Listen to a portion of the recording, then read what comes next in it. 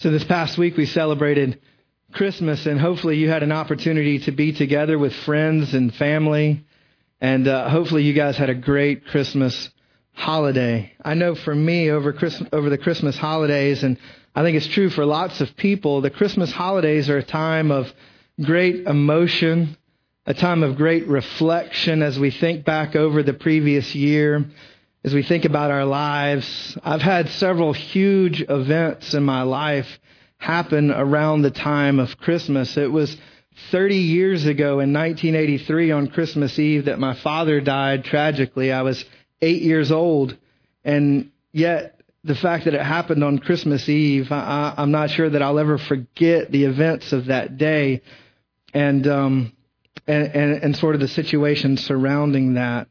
But then 16 years ago, 2 days after Christmas, on December 27th, I got married. My wife and I just celebrated our 16th wedding anniversary over the last couple of days, and that's awesome, right? I mean, that's an awesome thing that happened around Christmas time. I also have two kids, a 6-year-old girl and an 8-year-old girl, and both of them were born right before Christmas, December 20th and December 21st.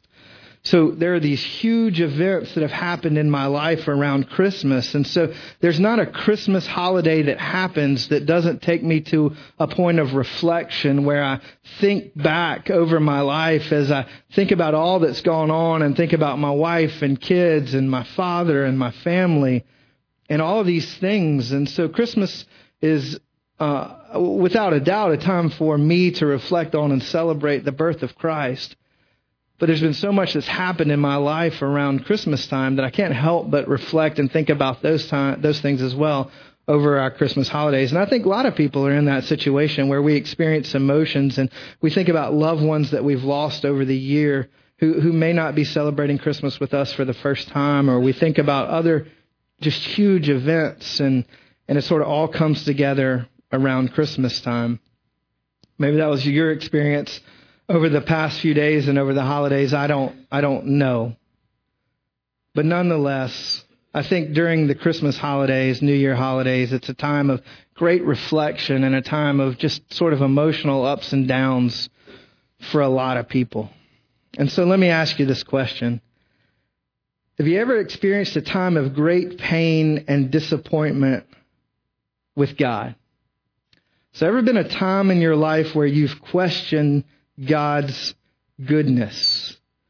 A time when you were so angry or disappointed with God that you were blinded by your emotions and blinded to reality because of the circumstances of your life.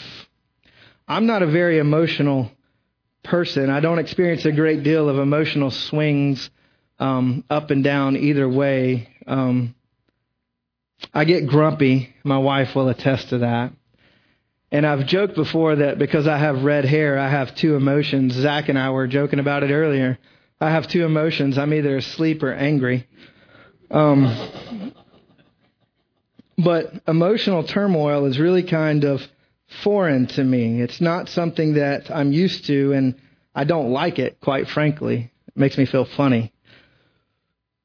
But several years ago, when my first daughter was born, I mentioned that my oldest daughter was born on December 20th, I experienced some of the most intense and emotional angst that I've ever experienced in my life. By the time Natalie was born, she's 8 now. By the time she was born, my wife and I had been struggling for several years to have children, and Natalie was only conceived through the help of some pretty intense infertility treatments. It's the miracle of modern medicine. And had things gone differently, you might have seen us on TLC instead of John and Kate plus 8. But by the time Natalie was born, we had been on quite a bit of a roller coaster ride emotionally for years, actually, for years. And then not 24 hours after Natalie was born, I'll never forget, we were in the hospital room and Amy was nursing Natalie, and this nurse practitioner or physician's assistant, I can't remember, she ran into the room and literally snatched Natalie from Amy's arms and took her off to the NICU, ran her to the NICU, and it was a pretty intense moment. And we found out after that over the course of Natalie being born, and Amy experienced a pretty difficult labor. And over the course of that labor, Natalie had contracted a lung infection of some sort. And so over Christmas of 2005, we spent a little over a week, eight or 9 days, in the hospital with Natalie in the NICU. I spent Christmas of 2005 sleeping on a couch in the hospital, and it was intense. It was very intense. You're faced with the reality that we've struggled so long to have this child, and now there's something wrong, and we don't know what's going on. And then on top of all that, it's Christmas, and so it was just a very emotional time, and the intensity of my emotions and interaction with God over that week was overwhelming. It was the culmination of a struggle to have this child, and then the reality that she was sick, and we didn't know what was going to happen. It was highly intense. I experienced a tremendous amount of angst and questioning of God and prayer and why are we here and what's going to happen. Maybe you've been there. Maybe your circumstances were dramatically different from that, but maybe it rings a bell for you. And so we get to Jonah chapter 4. Jonah chapter 4 doesn't seem like a place where we would land right after Christmas during the holidays, but that's where we're going to be this morning. Jonah chapter 4 is one of the most dramatic, it's one of the most puzzling, it's one of the most ridiculous, and it's one of the most awesome chapters in all of Scripture. In the book of Jonah, chapters 1, 2, and 3, you know the story. God comes to Jonah, and God says, Jonah, I want you to go to Nineveh because their evil has come up before me, and I want you to go to them, and I want you to tell them to repent of their sin. And so what does Jonah do? Jonah goes and gets on a boat to go to not Nineveh, and he goes in the opposite direction. And so as Jonah's on this boat and he's with these sailors, this storm comes up. And all the sailors are all calling out to their gods, trying to figure out what's happening. And they're struggling mightily to get back to shore. And they can't do it. And so they start asking these questions. Whose fault is it that the storm has come upon us? And finally they pull Jonah out of the bottom of the boat. And Jonah says, it's my fault. Throw me overboard and you'll be saved. And the sailors continue to row. And things get worse, and so they finally throw Jonah overboard. The storm stops, and God appoints a big fish to come and swallow Jonah, which is ridiculous in and of itself. And so this big fish swallows Jonah, and God allows Jonah to live while he's inside the belly of this large sea creature, whatever it is. God sustains him. Jonah calls out to God and says, please save me from the grave that I'm in. And eventually, the fish throws Jonah up. That's weird. Onto a beach. And Jonah finally goes to Nineveh. He goes into Nineveh and he begins to say, 40 days and Nineveh is going to be destroyed unless you repent. And the people of Nineveh begin to repent, and the king repents, and they begin to fast.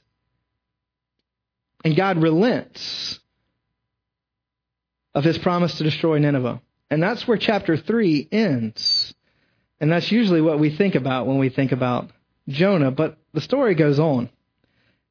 And Jonah gets a little nutty.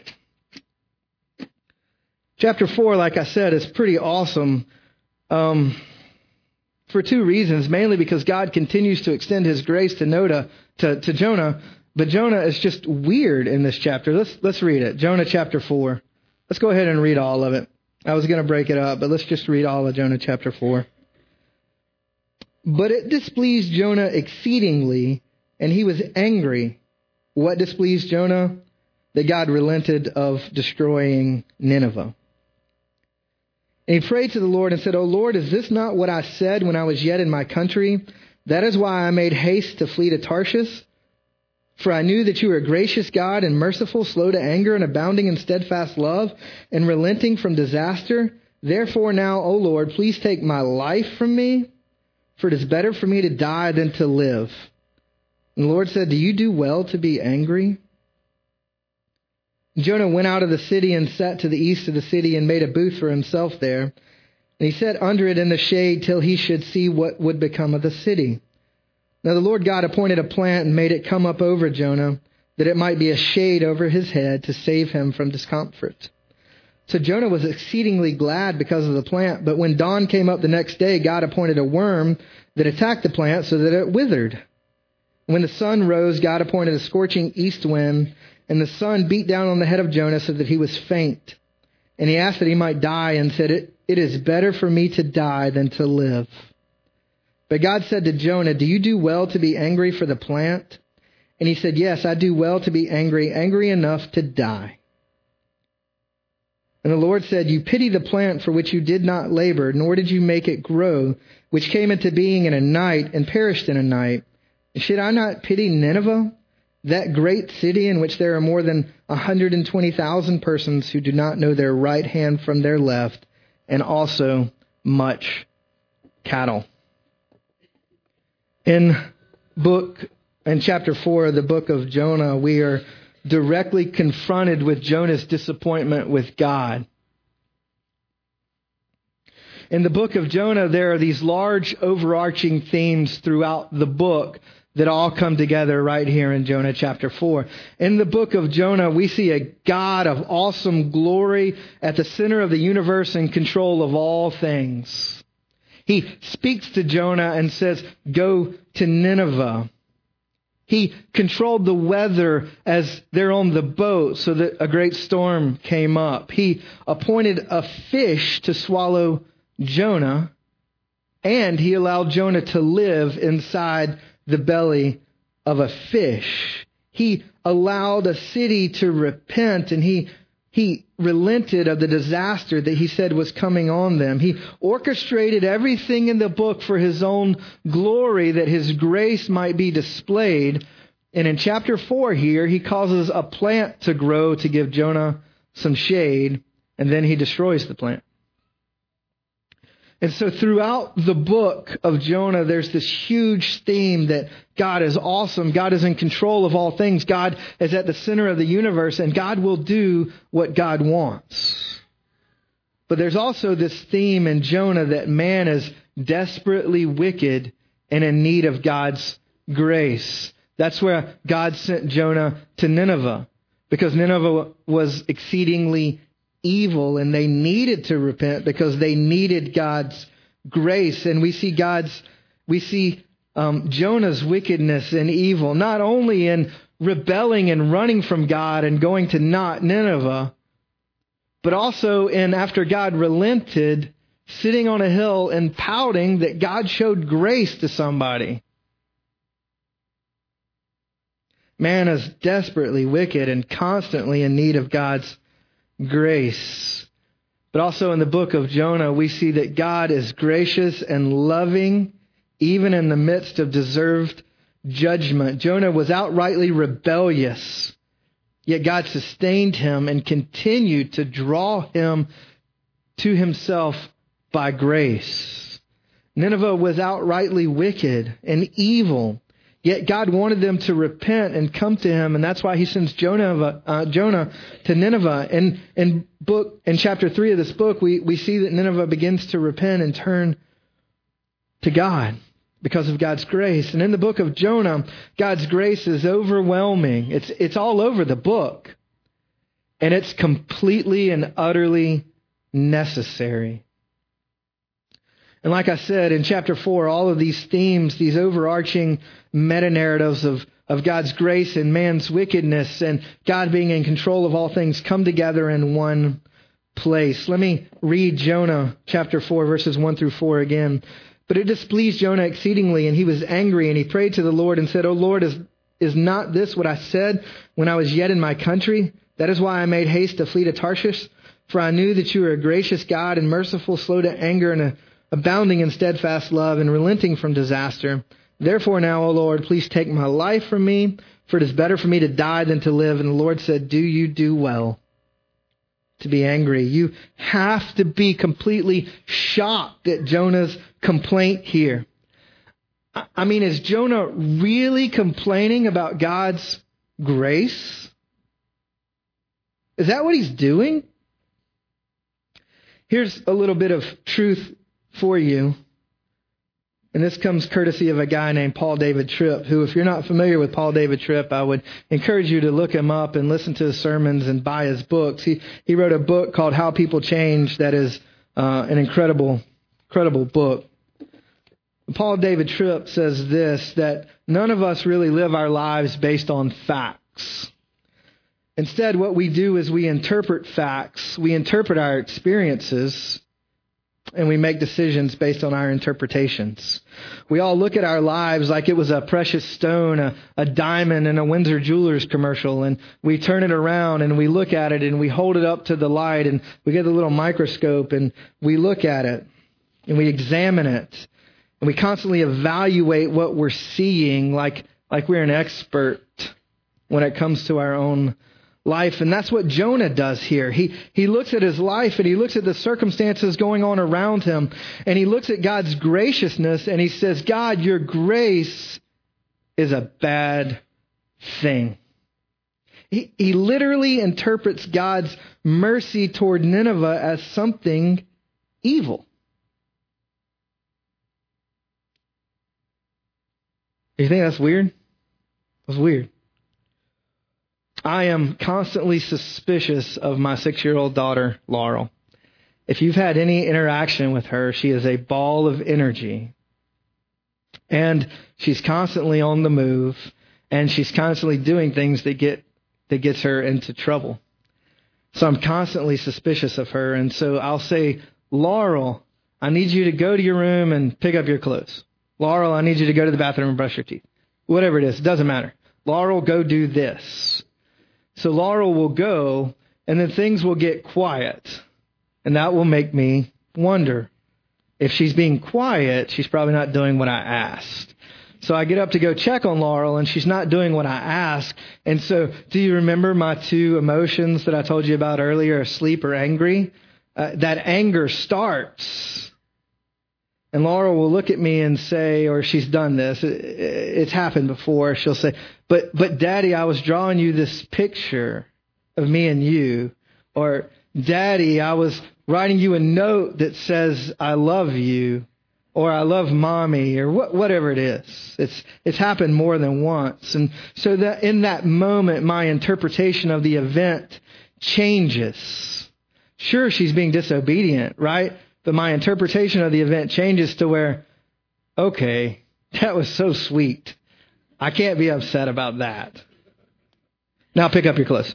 But in that moment, my interpretation of the event changes to where instead of me interpreting it simply as Laurel being disobedient or Laurel not doing what she should, it changes to, wow, that was incredibly sweet of her to do that. Jonah looks at Nineveh and does the exact opposite. God, that's not awesome. That's not sweet. That's not a good thing. That's evil. That's bad. For Jonah, it made more sense for Nineveh to be judged than to be shown mercy. And the crazy thing here is that Jonah uses his theology to justify why he ran from God to begin with. He actually says, the reason I ran away is because I knew that you were gracious and merciful, slow to anger, abounding in love, and relenting of disaster. That's what he says right in those first 4 verses. God, you're gracious and merciful. You're slow to anger. You're abounding in love. You're relenting of disaster. So I'm going to run away. And we have to ask ourselves this question, right? When we come face to face with Jonah, and we see that Jonah justifies his sin, and Jonah interprets the situation incorrectly, we have to ask ourselves some questions. If we don't, we're making a mistake. Number 1, how do you justify your sin? Jonah used his theology and his hatred of Nineveh to justify his sin. The reality is Assyria, where Nineveh was probably a world power whenever Jonah went to Nineveh. They were a direct threat to the safety of Israel. They were a direct threat to Jonah's own safety. And so Jonah uses his theology and his hatred of Nineveh to justify his sin. That's where Jonah makes a mistake. That's probably not where we make a mistake. But the question for us is, how are we justifying our own sin? Because I guarantee you it happens. And if we don't take a moment and reflect on our situation, on our interpretation of what's going on in our life, then we're missing an opportunity that God is putting before us. Secondly, how do you interpret the events of life going on around you? Right? Jonah says, God, you are gracious and merciful. God, you are slow to anger. God, you are abounding in love. God, you are relenting of disaster. And so when things happen in our life, do we interpret those events with that understanding of God? Or do we interpret the events of our life by saying, God, you're mean, you're horrible. God, I don't understand why you're so angry with me. God, why aren't you abounding in love toward me? Because the truth is, the fact is, God is gracious and merciful. God is slow to anger. God is abounding in love. God is relenting of disaster. And so when we experience all the horrible lows of life and the highest highs of life, are we interpreting those events in light of that reality? Because if we don't, we're missing an opportunity that God is putting before us so that He might draw us to His grace. You with me? Everybody good? But Jonah justifies his sin, interprets the situation incorrectly, and then he goes one step further. And I'm amazed. Like, I know God doesn't strike people down with lightning, right? We joke about that. But in this situation, I'm wondering, God, why didn't you strike Jonah down with lightning? Because Jonah says to you, I would rather be dead than see Nineveh get mercy. God, over my dead body, are you going to relent of disaster for these people, for this city? What? What? I want you to hear me, and I want you to be shocked, and I want you to be amazed by Jonah's words here. Because they're utterly ridiculous. And the danger for us in this room this morning is that we will be just as ridiculous as Jonah. That we would look at God's grace and call it evil. That we would look at God's mercy and call it wrong. That we would justify our sin. That we would think it better to run from God than to display grace and mercy. That we would think it better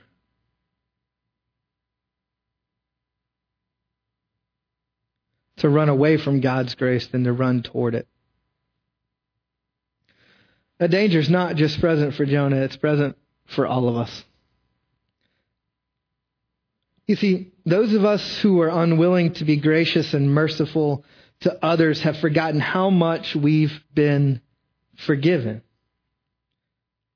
We've forgotten how gracious God has been to us.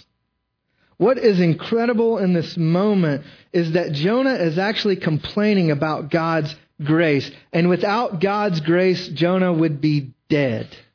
He would have drowned in the sea. He would have been digested by a fish.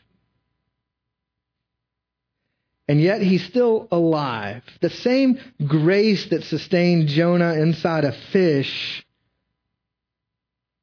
is allowing Nineveh to repent and not be destroyed. Jonah misses it, right? But we're just like Jonah. I'm just like Jonah. You're just like Jonah. May it never be that we would want God's grace and mercy for ourselves and God's justice and wrath for others. May it never be. Hear me out. I'm all about evil people being punished. I'm all about people who harm others getting their just rewards. For the past 5 years of my life, I've done information technology work for the City of Augusta's public safety departments. I love working with the Sheriff's Office and 911 and the fire department. And I play a very small role in what they do, and I get that. But my role has been the technology that I support and implement and help them use, hopefully it helps make a better society for us. Hopefully it helps them to respond quickly to situations that they need to respond to keep officers safe, to make our society better, hopefully. And I'm all about them doing their job. I'm all about people who need to be punished being punished. But it would be wrong of me to forget that in God's economy, all of us, every last one of us, deserves justice rather than grace. We don't like to hear that. We don't like to say that, but it's true. We all deserve death and hell because all of us have offended a holy God. It doesn't matter what your sin is. I don't care. But we've all offended a holy God. And because of that, all of us deserve death and hell. And yet Jesus died on the cross to bear God's wrath and be our substitute for the punishment that we deserve. I have been forgiven greatly. You have been forgiven greatly. I have been shown abundant grace and mercy. You have been shown abundant grace and mercy. Therefore, may I never wish that God would not continue to display His grace and mercy to others. So the book of Jonah should serve as a warning to us. It should serve as a reminder to us of God's graciousness, and it should serve as a warning to us to be careful about how we justify our sin, to be careful about how we interpret the events of life around us, because Jonah made a mistake. May it be that we would not make the same mistake, even in the midst of our anger and disappointment with God. Because if you haven't been angry at God yet, you will. If you haven't been disappointed with God yet, you will. But tell me this, how is it that a prophet of God would rather die than see people repent? I think based on what we know about Jonah, we could make the following arguments. Jonah is prejudiced against anyone and everyone that doesn't match his ethnicity and religion. The world, the situation around Jonah at the time, Assyria was a world power. Israel was probably threatened by their military power. Jonah hated them. In some sense, Jonah is also a legalist. He wants people to be punished rather than forgiven. He wants people to be destroyed rather than to receive God's grace. Last Sunday, we came home from church, and at my house on Sunday afternoons, we've implemented quiet rest time. Right? And that's an opportunity for my girls to go to their room and hang out by themselves for a little bit, and for me to take a little nap on the couch after I eat lunch and, whatever. It's really all about me. And so last Sunday we got home from church, and Laurel, my 6-year-old that I mentioned earlier, had a pretty rough day. She had been disobedient and talked back to my wife quite a bit, and she was having a rough time, and so I was a little perturbed with her. And so I sent her to her room and said, Laurel, you're going to lay on your bed. You're not going to have any toys. You're not going to have anything to do. I just want you to lay there and be quiet. And I walked out of her room, and I felt bad. And so I sat down for a few minutes, and then I got up and I took some dolls back into her room and said, Laurel, while you're laying on your bed, you can play with these dolls. Don't get up from your bed, but you can play with these dolls. I walked back out and sat back down on the couch, getting ready to, eat my lunch or take my nap. And Amy said, did you explain to her that what you just did was offer grace? And I hung my head, got back up, walked back into Laurel's room and said, Laurel, I want you to understand that I'm angry with you. You don't deserve to play with these dolls. You don't deserve to have this fun because you've had a horrible morning. But this is an act of grace, and I want you to understand grace. And God gives us His grace, and I'm showing you grace, and I want you to understand what grace is. You see, at my house, a long time ago, we made the decision that in situations like that, we're going to demonstrate grace. The first time I ever did it, I think, was when Natalie was younger. I told her she had to eat her vegetables in order to get ice cream or whatever it was. And I don't remember what she was supposed to eat, but it was a situation to where the vegetables weren't getting eaten. And so I remember pulling the plate over and said, baby, these vegetables have to get eaten for you to get ice cream. So I'm going to eat them for you so that you can have ice cream. And this is what grace is. It's where you get what you don't really deserve, because I want my kids to learn about grace. I want my kids to appreciate grace. I want my kids to understand what grace is. I want my kids to understand that grace comes from God first. And Jonah doesn't get it. Jonah would rather they be punished than be given grace. Jonah is also very self-righteous. Jonah has forgotten his own rebellion. He's forgotten that he purposefully ran from God, that God literally harnessed the forces of nature to save Jonah and to save the sailors. Literally. He sent a storm. He allowed Jonah to live in the belly of a fish. Literally harnessed the forces of nature to save Jonah. Has God ever done that for you? I would imagine it would be something you would remember. If you were in the belly of a fish for 3 days thinking that you were going to die, seems like you'd remember it. But Jonah is so self-righteous that he forgets that God literally harnessed the forces of nature to save him.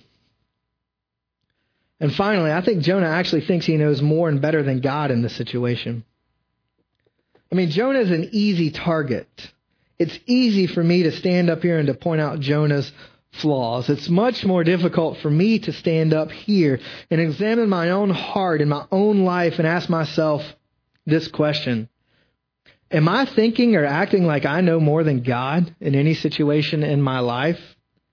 Am I acting like I deserve God's grace? And to take it a step further, am I acting like somebody else doesn't?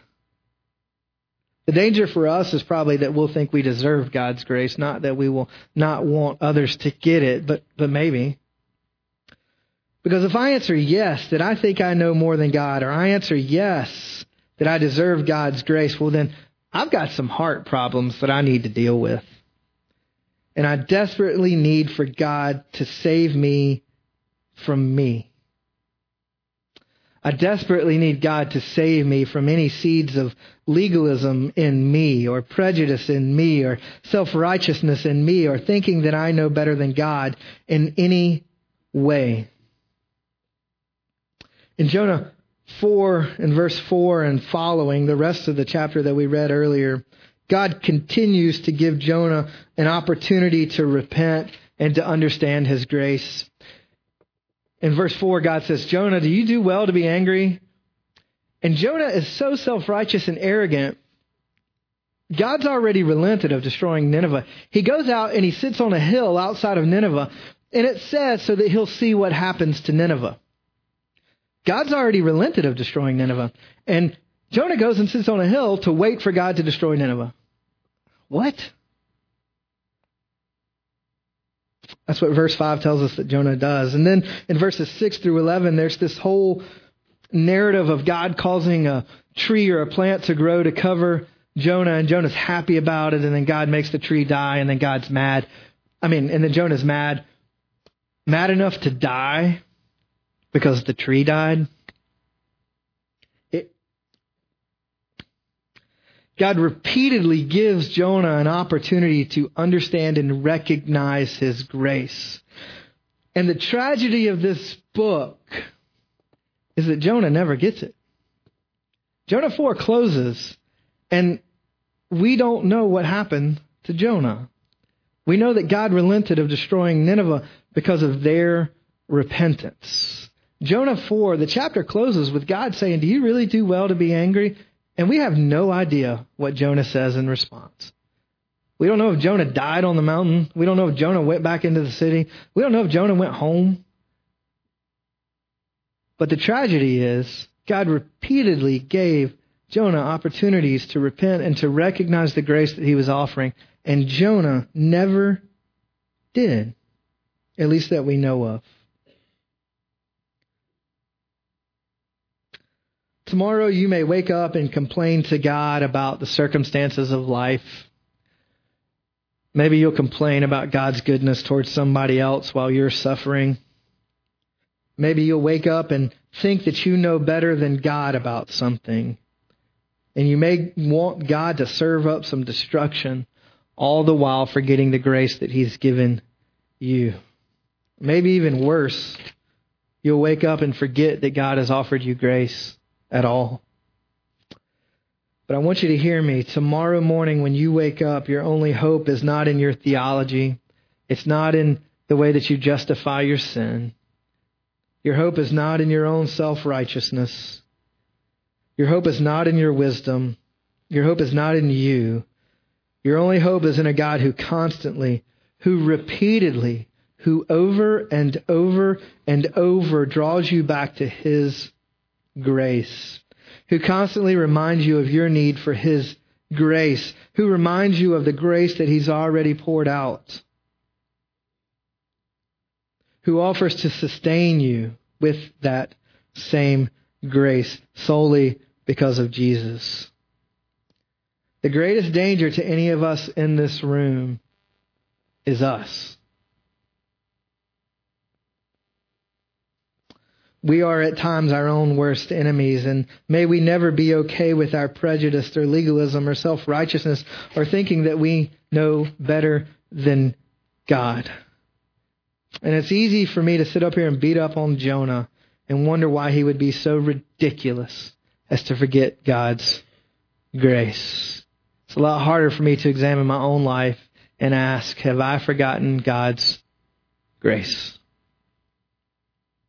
Instead, may God rescue me from me. May God rescue us from us. May God remind us of His grace. May we treasure it. May we long for it.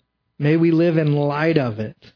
May we extend it to those around us and forever be grateful that God extends His grace continually to us and those around us. One final thought, and then I'll be done. I'll be quiet. And don't miss this, okay?